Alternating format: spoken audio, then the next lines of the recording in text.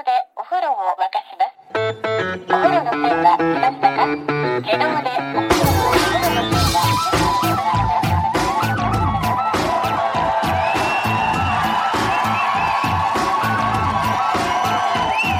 Hello and welcome to another episode of No Such Thing as a Fish, a weekly podcast. This week coming to you live from Berlin.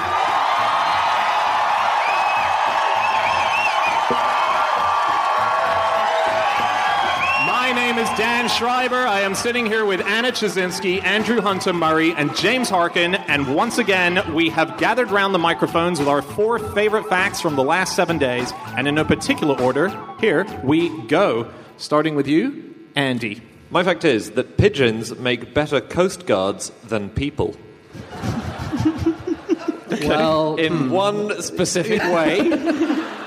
What you're saying is they can fly down and pull people out of the sea, maybe? Wouldn't that be nice? They look good in a red swimsuit? No, they definitely do. So this was an experiment that was done by the United States Coast Guard in 1976. They knew that pigeons have really good eyesight, and they started training them to spot people who were lost at sea. So the Coast Guard would fly up in a helicopter, and they had a little observation bubble on the bottom of the helicopter, and they put a pigeon in there, and the pigeon was strapped on a special couch. So, Like on a sofa? They're on a little mini sofa.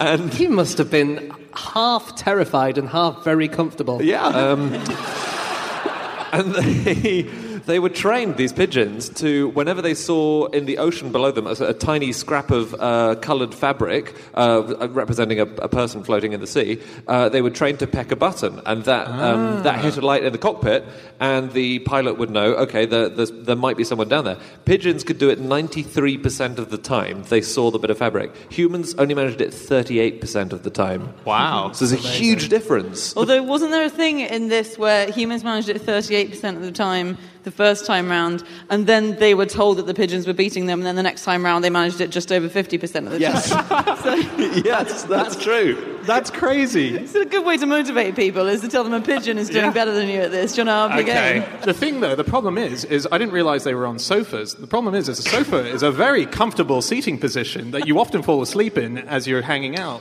Well, they thought of this, so they... You're kidding. Well... Were you on this scientific team, Dan? The pigeons in the helicopters, they had to be kept at a very specific level of hunger.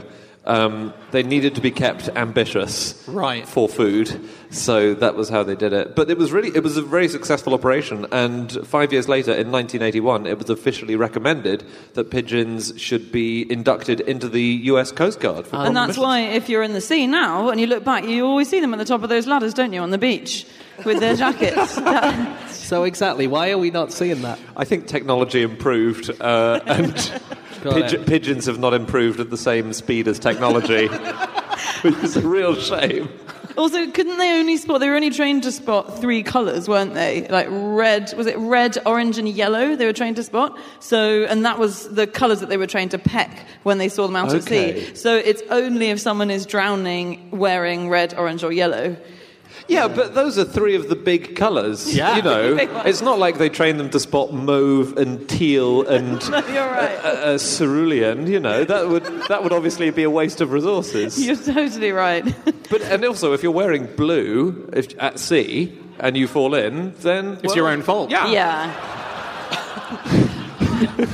So pigeons are good at a lot of things, a lot of other things. They can be trained to identify breast cancer by looking at images of biopsies.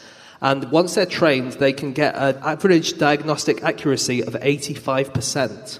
Wow. But when you do a flock sourcing system, where basically you get a load of pigeons and you get them to agree whether there's a problem there or not, they can get up to 99%. What?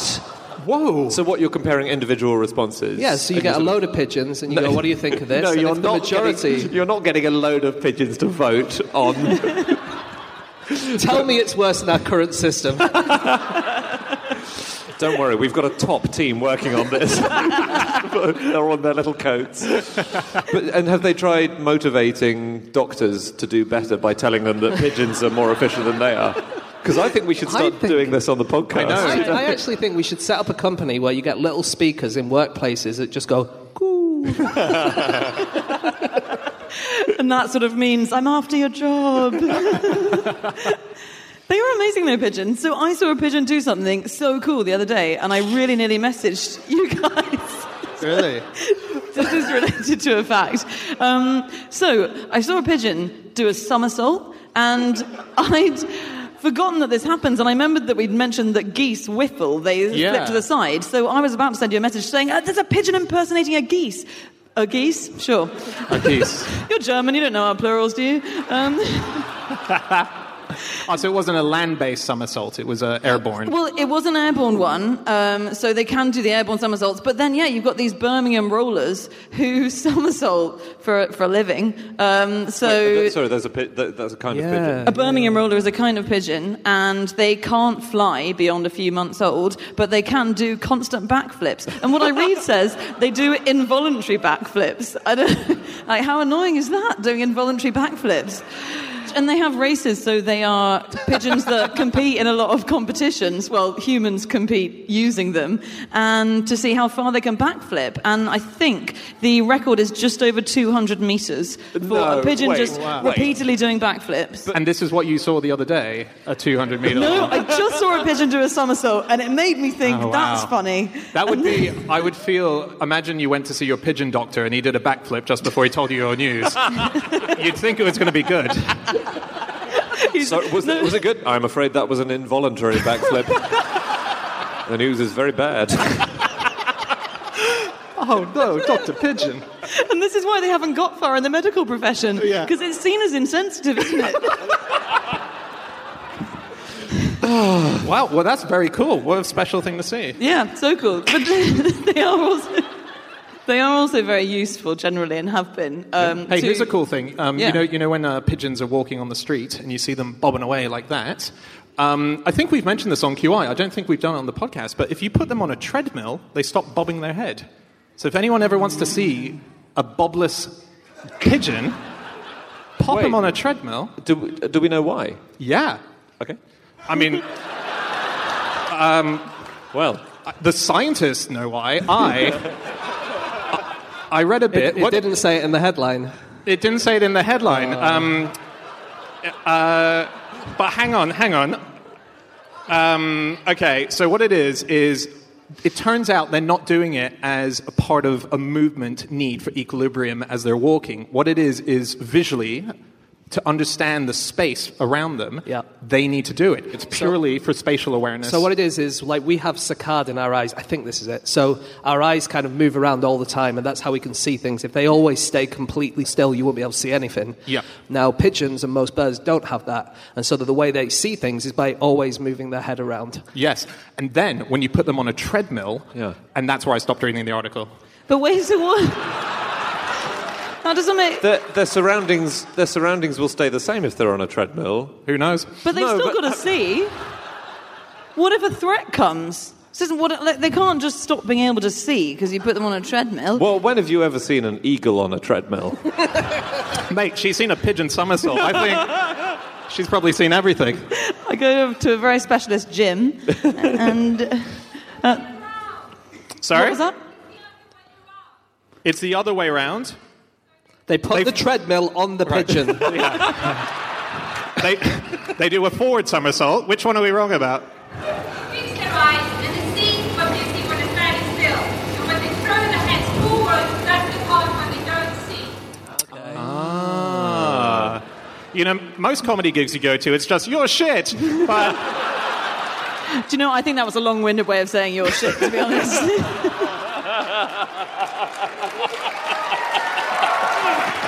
So another use for pigeons. Yeah. You can use pigeons as fireworks. What? But it's frowned on. It's very much not frowned on, and the reason is that fireworks are very bad for the environment. Okay. Yeah. And so what you can do, but if you still want lights in the sky, and you don't mind a little bit of animal cruelty, then you can attach... Keep talking. You can attach lights to the legs of trained pigeons and get them to fly in certain formations, and it gives you the lights in the sky, but without the firework stuff. Oh, wow. That's cool. That's good. That's isn't it? very cool. That happened in Brooklyn a few years ago. Cool. We need to move on in a second to our next fact. Oh, I've got a few more things about the ways animals see, because this is about animal vision. So I never knew this before. Swallowtail butterflies, there is a particular species of butterfly, they have eyes on their penises to help them position themselves during sex. And the females also have genital eyes, so they can position themselves. And they try. They Kind of makes sense when you think It makes of it. sense, yeah. And they make, because they also. You could just attach a GoPro to yours and then yeah, it would do the same thing. The problem for these butterflies is they mate facing away from each other, so it's very hard for them to know, even if they're in the same room as their partner. And the way they found this out was that they tried blindfolding swallowtail butterfly penises. No. And they found that successful mating collapsed. Oh my god. Wow. Do they use the eyes for other things? Like, if you're married, can they be like, I saw you throw that in the non-recycling bin? But what were you doing with your cock in the recycling bin?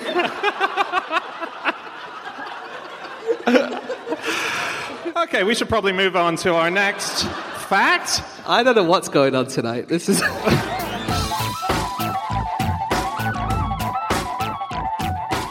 It is time for fact number 2, and that is my fact. My fact this week is that concrete is stronger if you make it with carrots.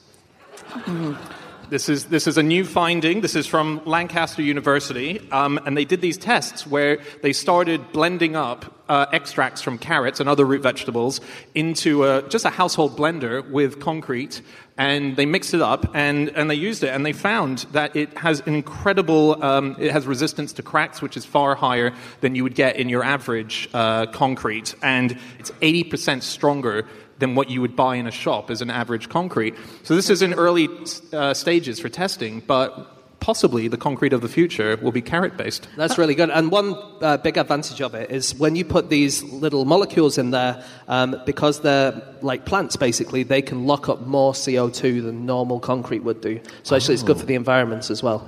Oh, that is good. Yeah, massively. Yeah. Because concrete's very bad for the environment. Yeah, it is. It's really bad. Yeah. It's very, very bad. You don't need to tell the people of Berlin how bad concrete is. Get this. So humans have been making concrete for 9,000 years, right? Really? And that's, but the oldest concrete in the world is 12 million years old. Wait. Yes! It is! Was that the same person from before? She won't believe anything we say. Our nemesis, the expert in everything, has arrived. Who was making that then? Pigeons. No. It's naturally occurring, so it's from a place where there was some limestone and some oil combusted naturally. I think it's in Israel is where this site has been found. So they found this basically natural concrete. Very Yeah, cool. That's really good. Presumably it's bad for the environment. Sorry, just go back to that, because there's just so much of it, so it's the manufacturing process. it produces a lot of carbon dioxide. The manufacturing. Yeah, because it is. I didn't realize it is the most widely used material in the world, concrete, which is kind of extraordinary. And they do this amazing thing with it. So I was reading about the building of the Burj Khalifa, which is still the tallest building in the world, isn't it? The Burj Khalifa. Yeah. And so that is 6. So they had to. That's almost entirely made of concrete. And the way they do it, the way they get concrete to the top of it, used to be that you'd have these big blocks of concrete and you'd have to transport them up to the top of a building and dump them on top. But now there's the technology for you to pump up liquid concrete to the top of a building. And so they had a vertical concrete tube and they just pump up concrete 606 meters. It's incredible. Wow. So you need an enormous amount of pressure for this fluid to be pumped. But yeah, and there's obviously the technology behind that is bizarre.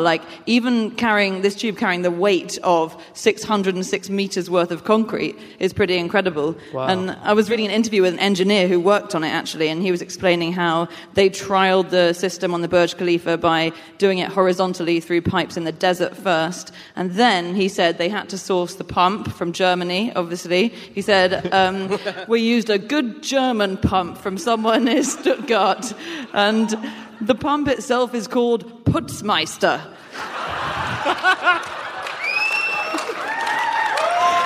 which, as he pointed out, is a great name for a pub. So the Putzmeister made the Burj Khalifa. Speaking of concrete, Dan, do you know any animals that can dig through concrete? I do. Because you've said this once on the podcast, haven't you? I have said this on the podcast. So here's the fact, which these three question the truth of. If you corner a badger in a car park, it can escape you by digging through the concrete within like 30 seconds. They have very sharp. Yeah. 30 seconds concrete, a badger. Yeah. It's impossible. Why? They've got incredibly sharp nails. I bet they have, but they have, of course they have, but concrete's really hard. Anyway, I'm going to hand over to my colleague who I think has more information than me.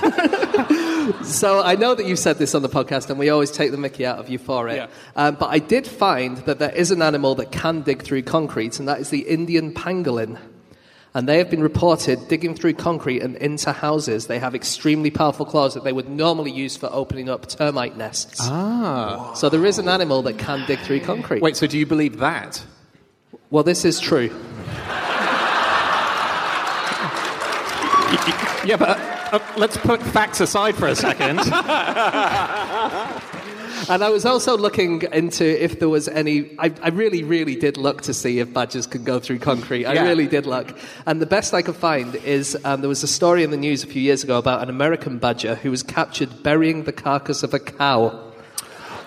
It wasn't through concrete, but he just basically found this dead cow, and he spent about 3 or 4 nights digging a hole so that he could put the cow into it and then covered it all over so no one could find it. Exactly. It's to stop predators from being able to eat it. So they think, it smelled like a dead cow was here. Oh, it's gone. And then they go away, and then the badger will go down underneath and eat it. Yeah. Wow. See, I know a lot about badgers, so I'm telling you that this is a true thing. Have you guys heard of, this is not the technical term, but crunchable concrete? No. I find this amazing. So, do you remember there's been some cases where planes, as they've landed or are taking off, have overshot the runway? Yeah. That's a big problem because there's no method to stop them at that kind of speed. Right. So a concrete has been invented, which has been nicknamed crunchable concrete. It's been around for a while, which is it's an extra stretch of a runway for an airport, but the concrete is made a bit softer, which means it can't hold the weight of an airplane. So as soon as the airplane overshoots and it goes onto this crunchable concrete, it's the equivalent of, say, riding a bicycle that you can't stop into sand. It slowly starts slowing you down by the fact that you are slowly dipping into it. And that's a thing that they have at many airports around the world now. Wow. That's really clever. Very smart. Yeah. Cool. Very smart. Do you know why washing machines are so heavy? Is it because they have concrete in them? Yes. No, I've told this the wrong way round. Can you think of any household item that might have concrete in it? Brilliant. Yes. Oh, is it A washing kettle? machine. Yeah, it's a washing machine. No, I didn't know this, and this is a bit sort of... I've never heard this. I've not heard this. It's not a very sexy fact, but most washing machines have, in the top of them, a 25-kilo block of concrete, which is to hold it steady when it's spinning in the later stages of the cycle, right? That's what makes a washing machine so heavy. They're not very heavy, except they've all got this massive lump of concrete. Wow. And this is obviously very inefficient, because transporting washing machines because they're so heavy, it uses a lot more fuel. Yeah. So, a student in Nottingham has invented, or he's thought of this system where you replace the concrete with an empty plastic container, and then you can just fill that up with water when you need 25 kilos weight at the top of the machine, and then you can just empty it out at the end of the cycle. So it's lighter to transport. It would save thousands of tons of carbon dioxide just shipping it around. We've only just thought of that. We've only just thought of that. That is we need to put pigeons on more household appliance design jobs. We have to move on in a second. Concrete, reinforced concrete. Yeah. I mean, most buildings with concrete are made of reinforced concrete, which is concrete with big metal bars all the way through it, a metal framework. That was initially used only for flower pots. no one thought of using it for buildings. Wow. Yeah. There was a amazing. French gardener called Joseph Monnier, and he was unhappy with the flower pots available to him, and he thought, I need a really tough flower pot. And he devised a new version with steel mesh, and that was the first reinforced concrete. Just quickly on water and concrete. Water actually is really good for concrete at the start, so it hardens it because the stuff in the concrete reacts with the water and it causes it to harden. But this is actually related to something we've said on the show before, which I have to update. So in episode 44, we pointed out that Roman concrete is better than ours. So concrete that was made more than 2,000 years ago is stronger than ours, and we don't know why, and we have since found out why. And it's because it's made of this combination of volcanic ash and seawater and lumps of volcanic rock, which is called pozzolana. And the volcanic rock actually reacts with the seawater and it hardens it. So like the seawater creates different chemical bonds within the concrete and it hardens it. So we know how they did that now. But Does that mean, sorry to interrupt, does that mean that at the start it wasn't as good as ours, and over the years it's gotten much better because the seawater has hardened it? It was basically jelly, the Pantheon, at the start. The Pantheon's still 2,000 years old, the largest unreinforced concrete dome in the world. It is incredible. And then we just forgot how to make proper concrete. And we've just remembered, so let's celebrate. Okay, it is time for us to move on to fact number 3, and that is James. Okay, my fact this week is that head louse clinics always see an uptick in business when a new Pixar movie comes out. Why is this? Is it because children are sitting near each other Loads watching... of children all in the same place. Yeah. You're going to get lots of nits and head lice. And this is a real thing. So this was an interview with a lady called Melissa Shaladay, who owns 2 hair salons in California. And she says that whenever these children's movies come out, you get all children who go together, and the lice, they go from one head to another. And it's not just that. It's selfies is another thing which is causing lots of head lice in young people. Another thing is playing on a sports team. So when you get in a huddle... They like to jump between one head and another. And also during Halloween, because people try on Halloween costumes and they just pass them on to each other. Yeah. Although we should say, sorry, they don't jump. They don't jump, no. So they don't jump from one head to another, which is something I always find bizarre, that... I don't have children, so I don't know if they spend their time rubbing heads constantly. But I just can't believe it happens that often. So they can't jump, they can't fly, they just have to walk. And children are jamming their heads together long enough that all these things are just walkie, Yeah. onto another head. I always had head lice in Australia, constantly. I had, in my... Okay. Genuinely, constantly. In my bathroom, I had a normal brush and I had my head lice brush. Every day, I would just do a quick extra swoop. And I can't remember putting my head next to other heads that Thank much. God for that. But what was I doing with it? Because I'd get rid of it, it'd be gone, and then suddenly I'm Captain Lice again, and I don't know what that was. Yeah, weird. I became quite fond of them. Became quite what? Fond of them. Really? Yeah, because you can see with lice, because they suck on blood, obviously, you can see the bit of red that fills it up, and mine were well fed. Well, the other thing with head lice is not everyone gets itchy with them. It's only if you're allergic to their saliva that you get head louse. You itch your heads. And actually, that is most people. But there are some people who aren't allergic to it. And those people wouldn't know that they had head lice until their head starts crawling around. Yes, yeah. Okay, but we should say, you listening to this now, you will feel your head itching now. That is normal. You don't have lice. There is a condition called delusional parasitosis where you think you're infested even if you're not. Right. So that's a proper condition, but it's what you're feeling is normal. Yeah. Although we've got 3 kinds of lice, right? We've got head lice, which live in the hair. There are body lice, which actually live in the seams of your clothing. So as long as you change your clothing more than once a month, you're basically fine. What's the date today? And of course, there's our old chums, the pubic lice. Oi, oi! As they get called, trouser shrimps. So, But they are two branches of the same family that they split about 80,000 years ago, and one went north and one went south, basically, and they can't. This is something I found out, because they are now so different in their physicality. Apparently, they won't interbreed except under laboratory conditions. Right. So you can make it happen When there's a nice sofa there for them to... I think they can't go on the other part of hair because their claws are the wrong shapes, right? Yeah. Is that right? Yeah, they're Okay. the wrong size, yeah. What's interesting as well is that as we get older, as we become adults, our heads become a bit more acidic, and lice don't like that. That's why they're predominantly found in children. And so you get any groups of children getting together, that happens. And James read out a list of places where that is likely to happen. Another place that it happened was on the set of Harry Potter and the Chamber of Secrets. Oh, no. Yeah. All of the kids got so infested with a lice outbreak that was happening that they had to halt filming. That's why in the third film they've all got shaved heads. I never thought of that before. Yeah, it's not in the books. So they had to halt filming, and they brought nurses in who had to spend ages delousing them all. And they have specific nurses, apparently. So there are lice doctors, which is, in fact, lice doctors is one chain of lice pickers, professional lice pickers, and they're one of many. And in fact, there was a study into lice, into how immune they are to various treatments in 2015, and they recruited lots of professional lice combers.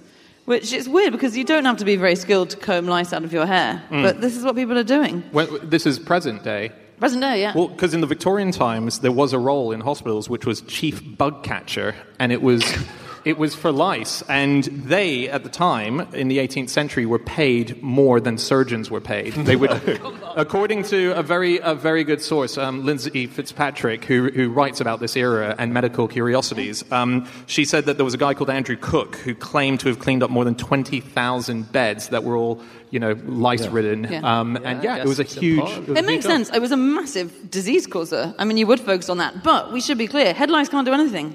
I don't know why people make such a fuss about them. They can't harm you at all. And in fact, other cultures and other people in history have been much more sensible about them. So they used to be given as gifts between friends and lovers. What? There's a thing in the Aztec period, Montezuma, the great Aztec emperor, he used to collect lice and people would give them to him as offerings. And in fact, he eventually employed someone to go and collect head lice off his subjects and bring them to him so he could keep them in little boxes. So I think, in fact, when the Europeans got there, they saw all these ornate boxes and thought, you must have pearls and jewelry in there. And they opened them and they were just full of dead lice.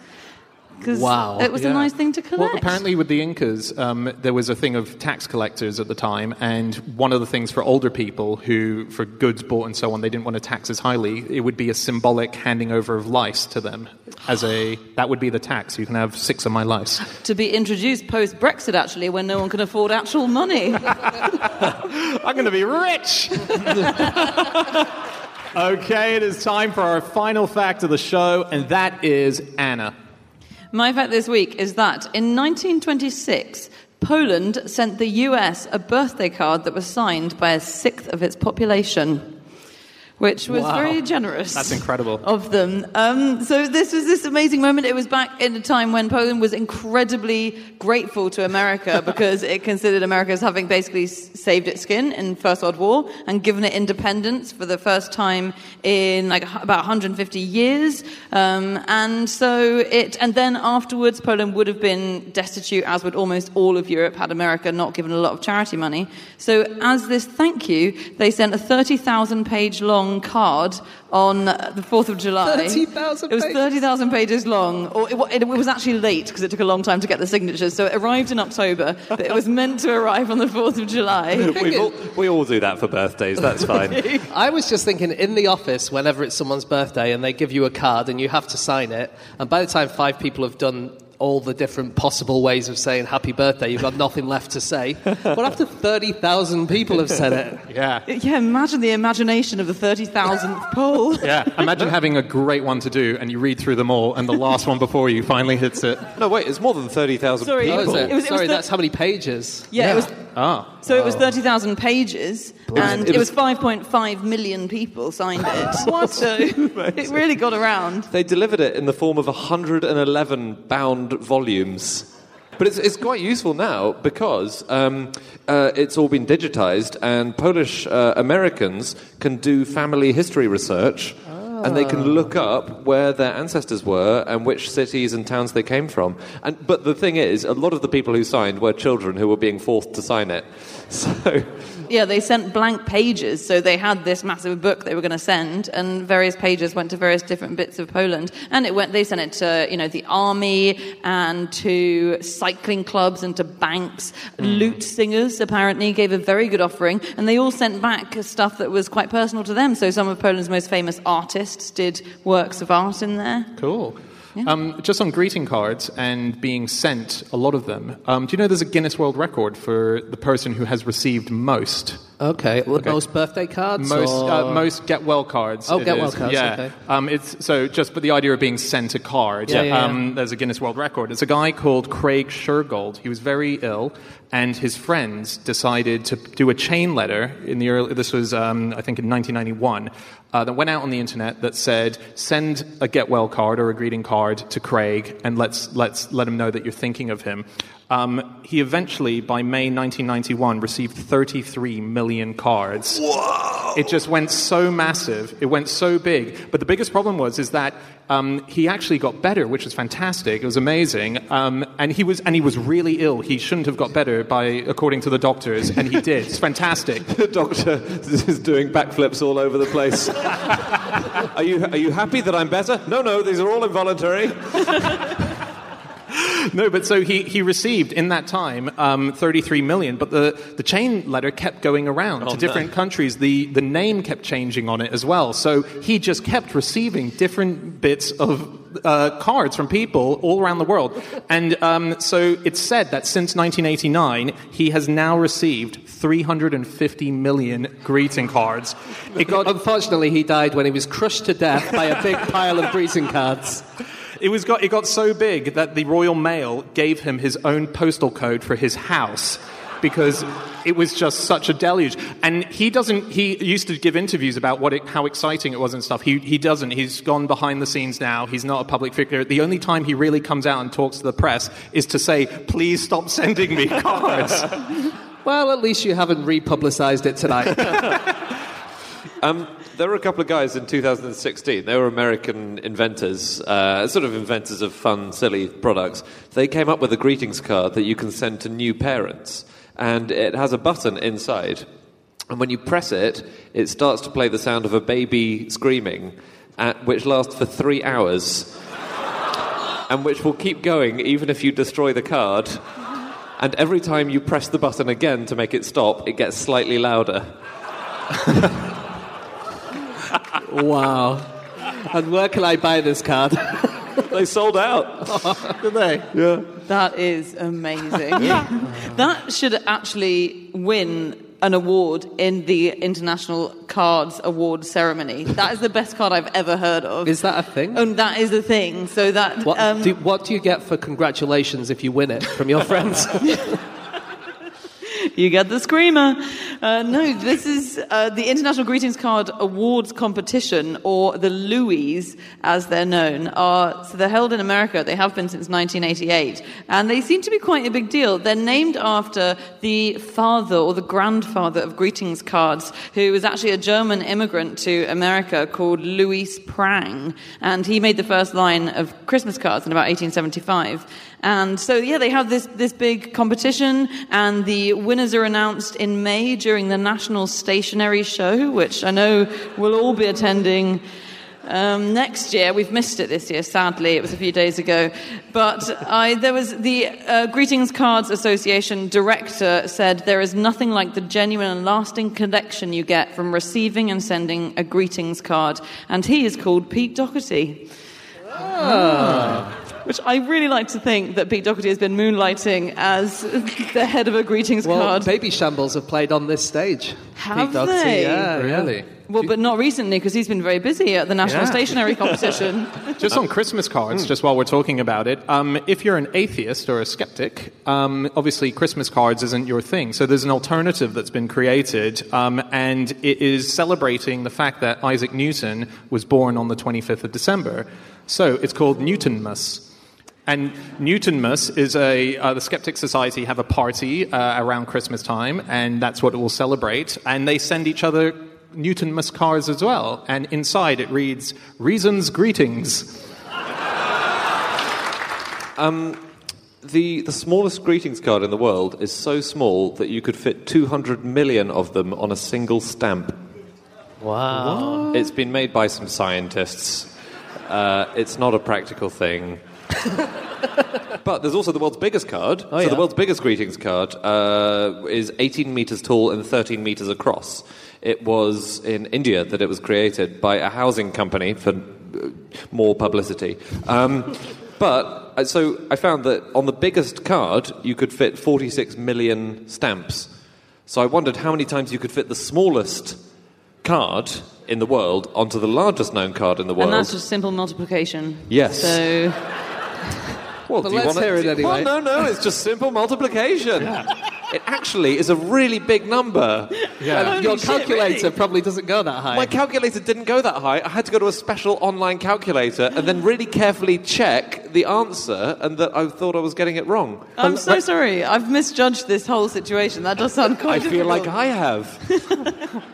Just give us a fucking answer. The smallest card ever made could fit on the largest card ever made 9,200 trillion times. Oh, is that all? What? Yeah. Anyway, that's a sum I did earlier today. Cool.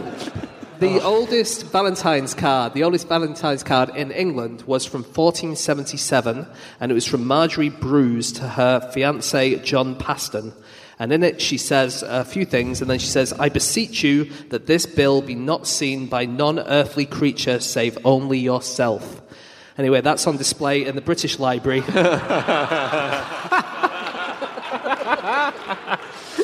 We're going to have to wrap up, guys. Can I just do a really nice birthday card fact from Britain, in fact, which is that, so Britain's two oldest men are called Alf Smith and Bob Wayton, and they're both 111 now, I think, and they were born, by coincidence, on the same day in 1908. So Wayton sends Smith a birthday card every year, and Smith sends Wayton a birthday card every year, and they send these really sweet messages in them. So they interviewed one of them recently, actually. They interviewed Wayton on his birthday, which was the day we were supposed to leave the EU, and he said... Which one?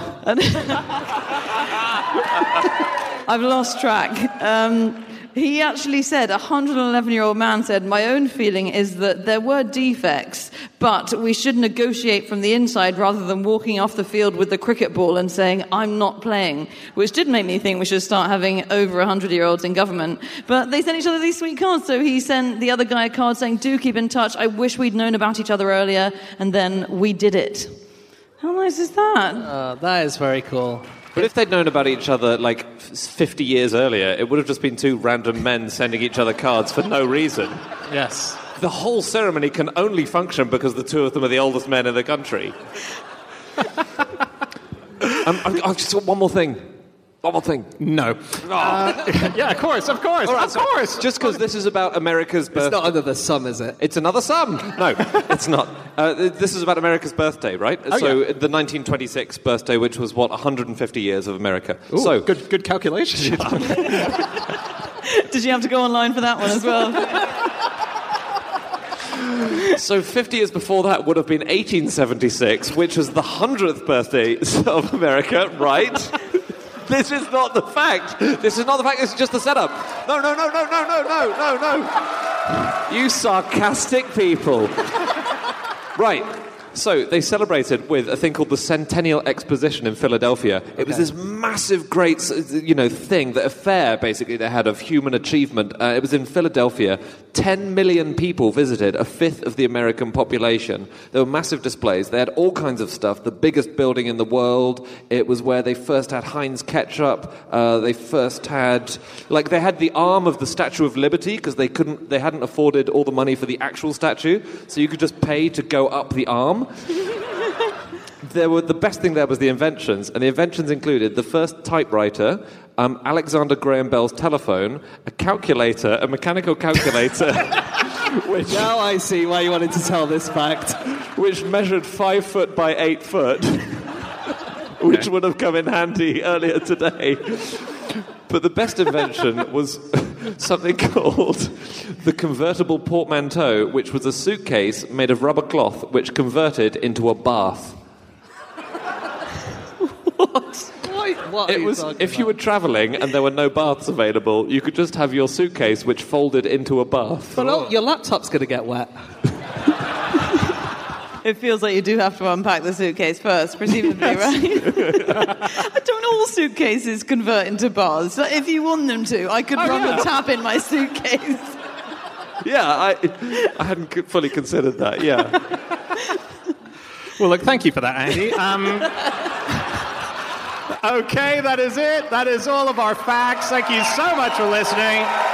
If you would like to get in contact with any of us about the things that we have said over the course of this podcast, we can be found on our Twitter accounts. I'm on Schreiberland, Andy. At Andrew Hunter M. James. At James Harkin. And Chazinski. You can email podcast@qi.com. Yep, or you can go to our group account, which is @NoSuchThing, or our website, nosuchthingasafish.com. We've got everything up there from our previous episodes. We've got upcoming tour dates. We have bits of merchandise.